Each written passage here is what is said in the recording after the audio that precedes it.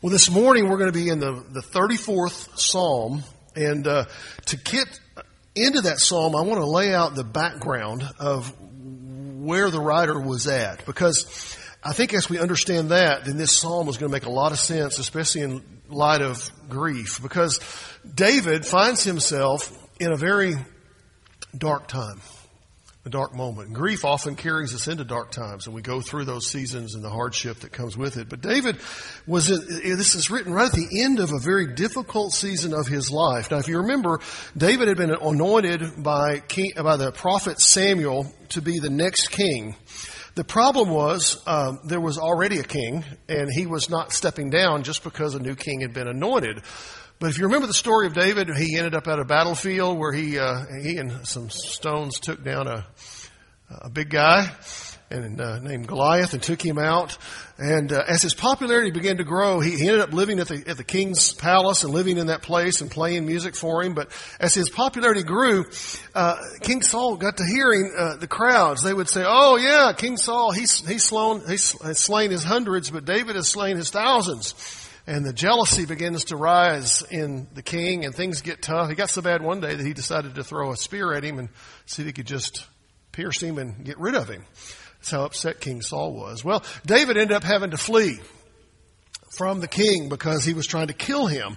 And oddly enough, David didn't go back home to Bethlehem. Instead, he headed west to a town called Gath, which was where the king of the Philistines lived, which was, by the way, the guy that they had killed David had killed their champion, Goliath. He went to that town, and when the king found out that he was there, he says, "Well, I got to get rid of him. This is my chance."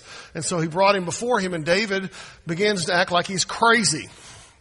And you're going, "What? I don't remember that story." 1 Samuel chapter 20, if you want to read it later. But he feigns madness. He kind of drools at the face. And he really acts like a crazy man. And the king says, "Get him out of here." Probably thinking he's contagious. And after that, he ends up living for a season in a cave called Adullam, where about 400 of his supporters rally to his side, and they are living in a cave. You ever found yourself living in a cave? Maybe not literally, but figuratively, emotionally, spiritually. You're in a dark spot, a place that's not really the most pleasant place. That's where David is. And David is going to respond to this series of events in his life in an interesting way. And that's what I want to dig into. There's a lot of text here, so bear with me. We're going to be reading a lot and jumping through here quickly, but I want you to catch this. Look at verse 1 of Psalm 34. He said, I will bless the Lord when everything's going well. That's not what he says, is it? He says, "I will bless the Lord at all times. His praise will continually be in my mouth. My soul makes its boast in the Lord. Let the humble hear and be glad. Oh, magnify the Lord with me, and let us exalt his name together." Now, in the context of hiding in a cave, this is probably the last set of words you would have expected to hear from David. Why? When things get tough, when things are hard, things aren't going well, often what do? We start to badmouth. We start to, it's all, woe is me, it's bad, it's terrible, it's awful. I don't know if I can even praise God. I don't know if I can do that or not. Any of y'all with me? We get there, don't we? And here he is as a man who's filled, I think, with grief. He has lost friendships with the king. He has been attacked by the king. He's been attacked and run out of the palace by the king of the Philistines. And things are not going well for him. In fact, he's even felt like he's lost freedom to a sense. He can't just travel anywhere because someone would recognize him. But in that moment, here's what he does. He recognizes that the one who's going to carry him through the darkness, through the hard time, is God himself. And so he turns and praises God. Did you see that? He says, "I'm going to bless the Lord at all times." He says, "I'm going to praise God in the storm."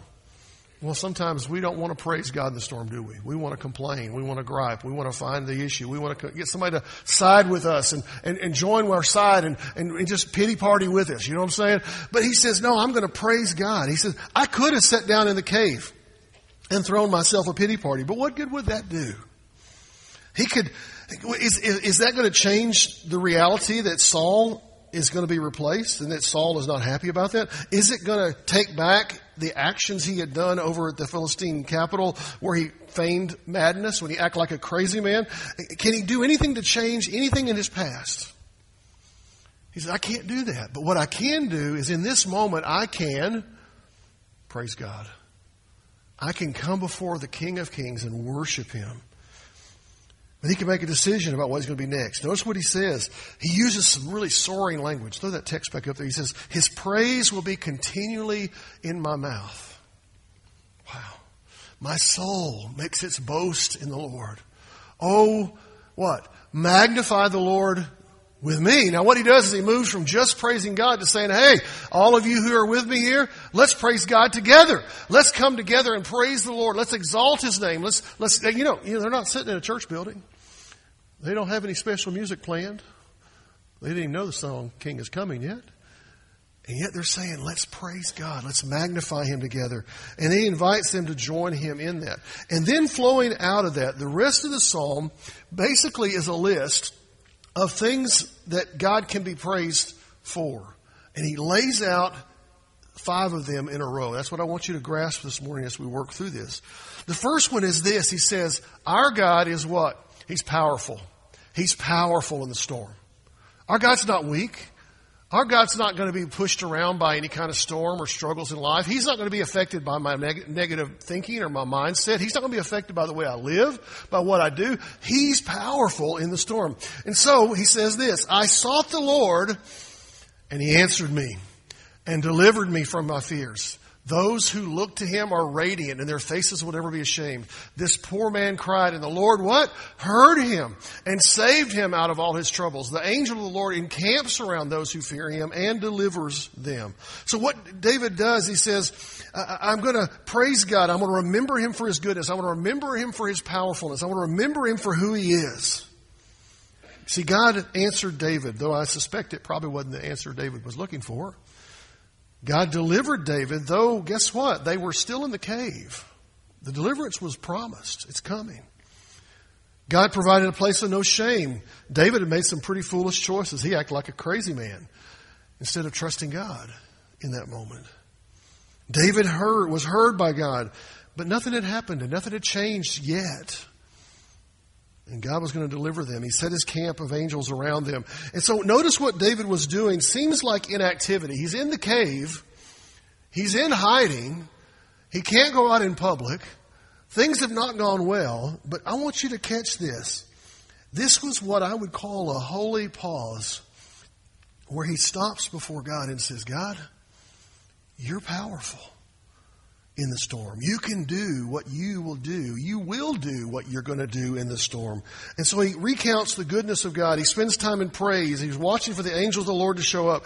And he's dealing with grief, but he knows this. God, you wouldn't abandon me in this. You're going to stay with me no matter what's going on around me, no matter what the struggles are around me. Even if those that I've created myself and those that I haven't, they're still not going to stop me from praising God and remembering His power. Come on down to verse 8. God also prepares His own. Look at verse 8. Oh, taste and see that the Lord is good. You ever heard that phrase before? That one's used in a lot of ways in culture still. Blessed is the man who takes refuge in Him. Oh, fear the Lord, you His saints. For those who fear Him have no lack. The young lions suffer want and hunger, but those who seek the Lord lack no good thing. God is going to prepare His own in the face of struggles and trials. David writes now as a phrase we still use, but it's more than a platitude. He says, taste and see that the Lord is good. And this is an invitation that says, followers of the Lord, oh look, you know how good He is? Just taste Him. You're going, that sounds kind of weird. He's not saying physically taste. He's talking about spiritually, emotionally. Taste that the Lord is still here with us. He's not leaving us. He's not walking away from us. He's not giving up with us. And David shoots out here 3 quick thoughts in succession. He says, taste, fear, prepare. His call to those gathered in the cave is to what? Taste and see that the Lord is good. I think sometimes we forget, don't we, how good God is. But you start looking at David and you go, hey, David, do you not know where you're at? Do you not see the circumstances of where you're at? Do you not see the cave you're in? Do you not see the persecution you're facing? Do you not see the struggles you're in? Oh, he knew all that, but he knew this, that his God was better, and that his God was bigger, and his God was preparing him for whatever comes next in life. He was called on them to fear the Lord. Do you remember how God has provided for us? He says, do you remember how God has provisioned us? Do you remember how he has given us what we need, when we need it, in the moment, without any hesitation or delay? Our God is there. He has prepared us. And then he says, let's look at what we're going to do next. Let's prepare. Prepare for what's coming. In the midst of the moment, God was preparing him and his band for what was coming next. What was coming next? Can I tell you something? They didn't know what was coming next. Sounds like our lives sometimes, isn't it? We don't know what's coming next. But God knows what's next, and God's preparing us for what's next, and he's preparing us to face what's next. And when we get there, we're going to look back and go, oh, look what God did in preparing us for the next step. And then the next one. Our God then provides the life we need, the blessed life. Look at verse 11. Children, come, O children, listen to me. I will teach you the fear of the Lord. What man is there who desires life and loves many days, that he may see good? Keep your tongue from evil and your lips from speaking deceit. Turn away from evil and do good. Seek peace and pursue it. Now, in the midst of the storm and waiting for God to prepare what's next, we're not only reminded God is good, but he says this, God, you want to bless us. You want to provide great things in the moment. David wants his children, those who follow him, to learn to fear God no matter what's going on. I think there's a word there for us in a moment, but I want you to catch this. He asked the question, what man is there who desires life and loves many days that he may see good? The implication is this. Everyone who follows the anointed one of the king, of God, the king, they will find blessing. When we find ourselves in the places that God wants us to be, that's where we're going to find the good stuff. And the implication is that God wants to work. Those blessings are going to be accessed this way, by our choices. You know the old saying, there's the proof's in the pudding? I never really understood that, but anyway, I know what it means. It means that our actions are going to reveal what we really believe, what we do, how we respond, how we react, how we move forward. They would have to keep their tongue from evil. They would have to refuse to speak deceit. They would have to turn away from evil deeds, and they would have to seek peace. Let me say here, these actions are difficult in the most promising circumstances. But when things get hard, when things are tough, when you got two kings, not one, but two kings chasing after you to kill you, and you find yourself living in a cave, how we respond in those moments speak volumes. I suspect part of the secret of living a godly life in the face of grief is not turning inward and not becoming bitter, but in turning to the Lord and saying, God, what do you want to show me? What do you want to provide for me? What do you want? And to let God's presence wash over you. Then look at verse 15. The eyes of the Lord are toward the righteous, and his ears toward their cry. The face of the Lord is against those who do evil, to cut off the memory of them from the earth. When the righteous cry for help, the Lord hears and delivers them out of all their troubles. The Lord is near, and that's the word we're going to kind of drill on, near to the brokenhearted and saves the crushed in spirit. Here's the thing that he's telling the people who are listening to his call to worship, and it's this: our God pillars with us. And you're going, what? Let me take you back to the time when the people of God have come out of Egypt. They've crossed over on dry land. And who was with them through all that? Well, Moses was. He was leading them. But no, come back. Who was really with them all that time? God was. Do you remember how God manifests himself in that season of life in the nation of Israel? He was a pillar of fire at night and a pillar of smoke in the daytime. And that's the imagery he evokes here, I believe. The eyes of the Lord are toward the righteous. His ears toward their cry. The face of the Lord is against those who evil. Cut off them. The idea is he stays with them. And that's what David is reminding the people, reminding us in this text, is that God pillars with us. He stays with us. He doesn't walk away from us. He doesn't leave us. David eloquently speaks of the eyes of the Lord, the ears of the Lord, the face of the Lord, the hearing of the Lord, deliverance of the Lord. The same God who stood with him in the wilderness is the same God who was standing with him in the cave. He's the same God who stands with us in our hard times and in our grief and in our trials. He doesn't leave us. But they had a call here to do something. They had to not turn their backs on God. They needed to not wander from God. They needed to stay close to God and to let Him bring His deliverance and His healing to their lives and to let them find the transformative intimacy that God has for them. And then David reminds them of one more thing about God, and that God is the one who perfects us. Look at verse 19. You ever have a verse in Scripture you kind of go, I wish that wasn't in there? Here's one from me. Many are the afflictions of the righteous. God, can you say few are the afflictions of the righteous? Those of us who trust the Lord. Can you give us few afflictions, not many afflictions, God? But David tells us this. Many are the afflictions of the righteous, but the Lord delivers him out of them all. He keeps all his bones. Not one of them is broken. Affliction will slay the wicked, and those who hate the righteous will be condemned. The Lord redeems the life of his servants. None of those who take refuge in him will be condemned. David speaks about the perfecting work here of God as we follow His prescription for crossing the dark times. He reminds His people, and you and me by extension, that the righteous are going to face afflictions. But guess what? Those afflictions don't last forever. What happens? God is going to deliver when? Right now? No. He's going to deliver in His timing. He's going to preserve us physically in the face of danger. Even if we end up losing our life for our faith, He says, I'm going to preserve you in the end, and I'm going to send affliction on the wicked. And those who hate the righteous are going to find condemnation. The big idea is this. God uses trials, struggles, even grief in the life of His followers, His servants, to perfect them, to bring them to the place He wants them to be. And what looks like ugliness to us often looks like beautiful to God, because He's using what He's allowed in our lives to carry us through that season to make us the people He wants us to be. Coming out of this season of life, David is going to find himself becoming king eventually, becoming the ruler of a massive nation that was successful. And you think, how could that happen? He was in the cave hiding out. God was using that to get him ready. 3 quick thoughts I want you to hear, and I'll be done. First of all, we can't change the past. Any of y'all have the power to change the past?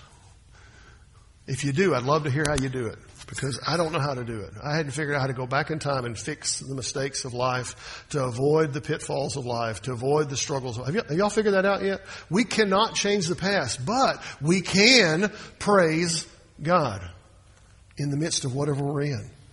It would have been just as easy for David to crawl in the cave and just go, I'm done. I give up. I'm finished. I don't want to do it anymore. Yes, he'd been anointed as the next king of Israel. Yes, these 2 kings wanted to kill him. The current kings of Israel and the Philistines wanted him dead. And there's something about people wanting you dead that really gives a lack of motivation to live sometimes, doesn't it? It seems like everybody's against you. And let's be clear. David had at least made one bad choice in the way he had acted crazy and feigned insanity in front of the Philistine ruler. He made a fool of himself. In fact, I think he showed that he didn't trust God to take him through that time. But you know what?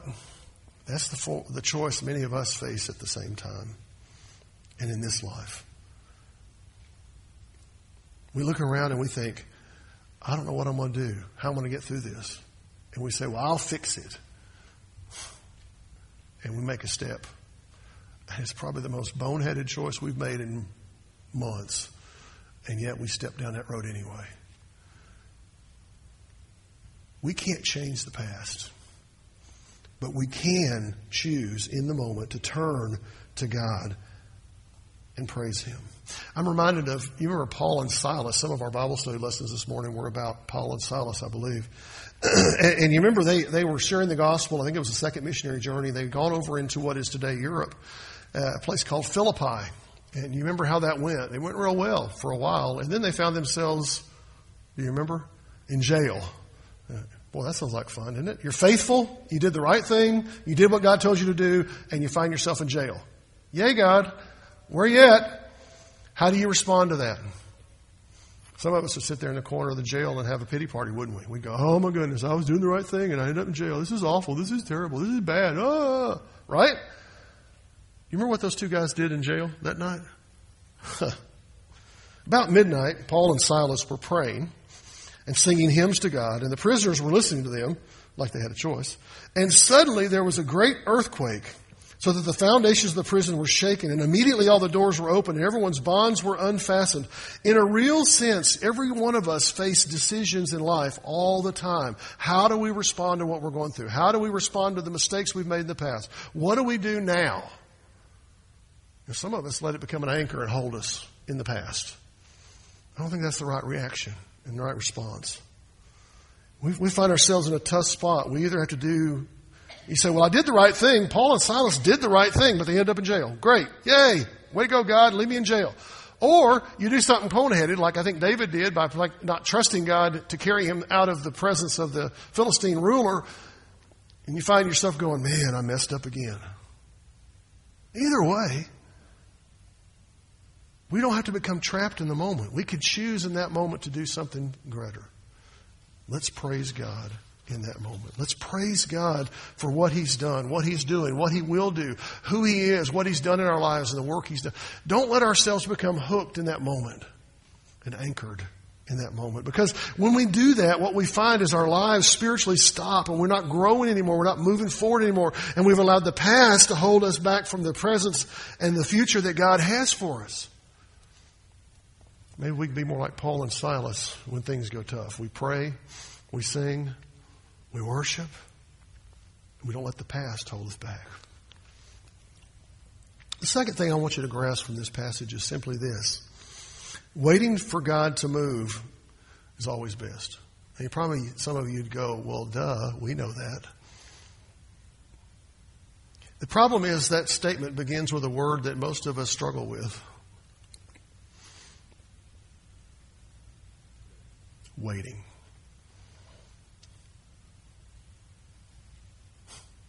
When our internet gets slow, do you get frustrated?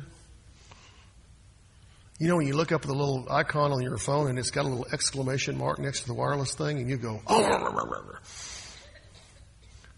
Did you have to have it immediately right then? Yes, we do. Got to have it now. Some of you are chuckling. It may have happened overnight at some of our houses with the rain, right? We go, what in the world is going on here? Part of why David found himself where he was centered on the truth that he'd made some bad choices. Don't miss that. And instead of waiting for the Lord to care for him, he had taken things into his own hands. He had sought to escape Saul's reach, found himself in the hostile territory. That really wasn't a smart move. He went, the irony of this is crazy. He leaves the promised land, the people of God, and he goes to the people he had just killed the guy a few months or a year before and hung out with them for a while. Now, really? What in the world are you thinking, David? And he finds himself under the gun again. They're after him to kill him there. They're going, you're crazy. You're nuts. Get out of here. Don't stay here. And he had to act crazy to get out. His decision put him in the line of fire of a pagan king. And by the way, I think his only course of action was to act like a madman maybe, or maybe trust God in the first place. But he would later write these words. David wrote this passage today when he was young. He comes back later in life, and this is what he said later, even though it's just a couple of Psalms past. They're not necessarily chronological in order. So here is what he said. He said, be still before the Lord.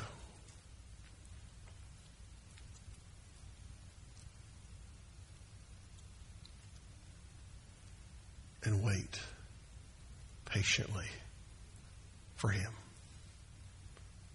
This is the guy that younger in life was impulsive, impetuous, and got himself in trouble because he jumped too fast. He finally figured out, he says, that's not the right way to do. He says, fret not yourself over the one who prospers in the way, over the man who carries out evil devices. Why do we want to look at those who are out there? Why do I want to compare myself to him or to her or to you or to them? I want to say, God, what do you have for me? So I want to be still before the Lord.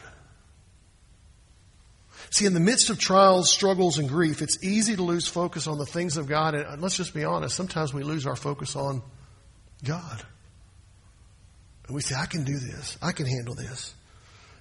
It causes us, because our world has been rocked because of whatever grief we're dealing with, to get off track and off kilter and into a place where we go, I don't know what to do. And we start making rash decisions, impulsive choices, and detrimental decisions that just take us down roads we shouldn't go.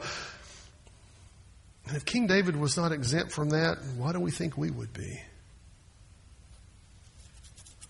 Be still before the Lord and wait. And let God show you what's next. The next step, the next road, the next decision. The third principle I want you to grasp from this comes from the centers on the situation that David, I believe, was on the point where he could seriously end up dealing with condemnation. You know what condemnation is? Condemnation is kind of like heavy guilt. You go, I made a choice and it was wrong, and now I'm going to kick myself and beat myself up. Any of y'all good at that? I am. I am really good at that. I think it's my spiritual gift, by the way.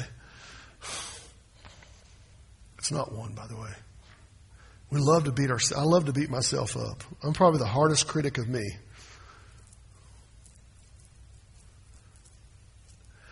But there's a way to overcome that, and it comes as we follow God. Condemnation fades as we follow God. Now, I want you to understand, I didn't use the word disappears on purpose, because it's still there, isn't it?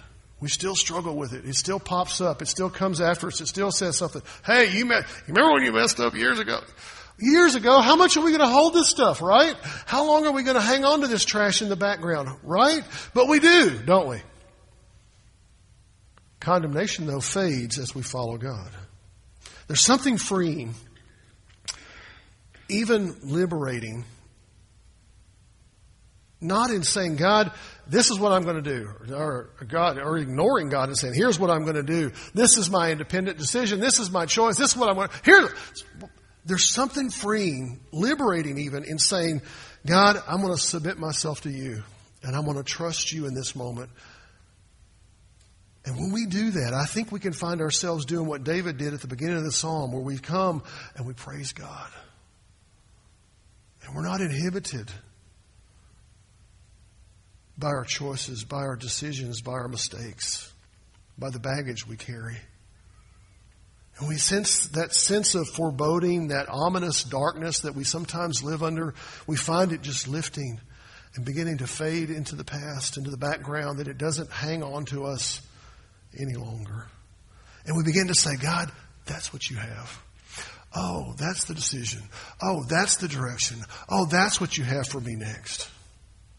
Paul, I think, wrote about this in Romans when he said this: there is therefore now no condemnation for those who are in Christ Jesus. You know, as a child of God, and I'm making an assumption that most of you, many of you, if not most of you, are followers of Christ. You are not intended, we are not intended to live under condemnation.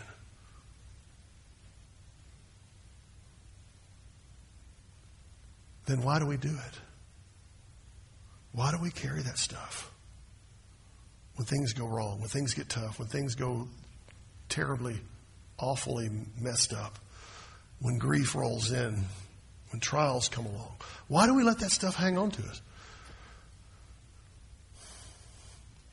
Child of God, you have been set free to follow God. You have been set free to live a life of victory in Him.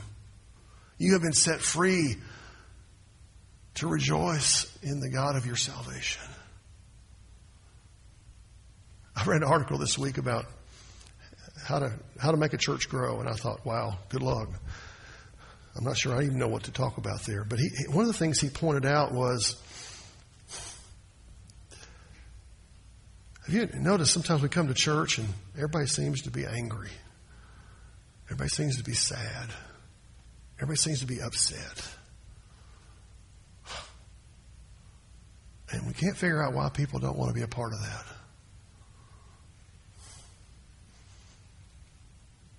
I've been told smiling doesn't break your face, does it? And if we're really living in the freedom of God and the freedom of His power, we won't live that way any longer. We won't live with this burden, this negativity, this nastiness that just envelops our lives. And it starts by having a relationship with God. And it's not just the point of salvation, though that's important. It's the process of walking with Him and talking with Him and letting Him speak to us through His Word and communicate His love to us so that it begins to change us from the inside out. We want to give you an opportunity to respond this morning. I would think for most of us, it's not a decision that says I need to trust Christ as Savior. If it is, I want you to be I want to be available for you, that you can stand here and boldly proclaim that you're trusting Christ as your Savior. But for most of us, it's a decision that says, I'm going to quit trying to do it myself. I'm going to quit trying to run it myself. I'm going to quit trying to be in charge, and I'm not going to live under the condemnation that so easily besets us and covers us up. Because in Christ, I have been set free. Friends, some of us need to change our thinking and let God fill us with His presence anew. And tomorrow we'll probably get up and do the same thing again. And Tuesday we'll forget to do the same thing again. And Wednesday we'll have to remind ourselves, oh yeah, there's no condemnation in Christ. So that no matter what comes in life, we're living with the freedom of Jesus. Let's pray. Father God, we pray right now for your hand to be on these few moments. Father, for many of us, it's a response that says, I'm not going to live that way anymore. I'm going to do what David did. I'm going to praise the God of my salvation. I'm going to invite others to join me. And I've got a list of why He can be praised and why He's worthy of my praise.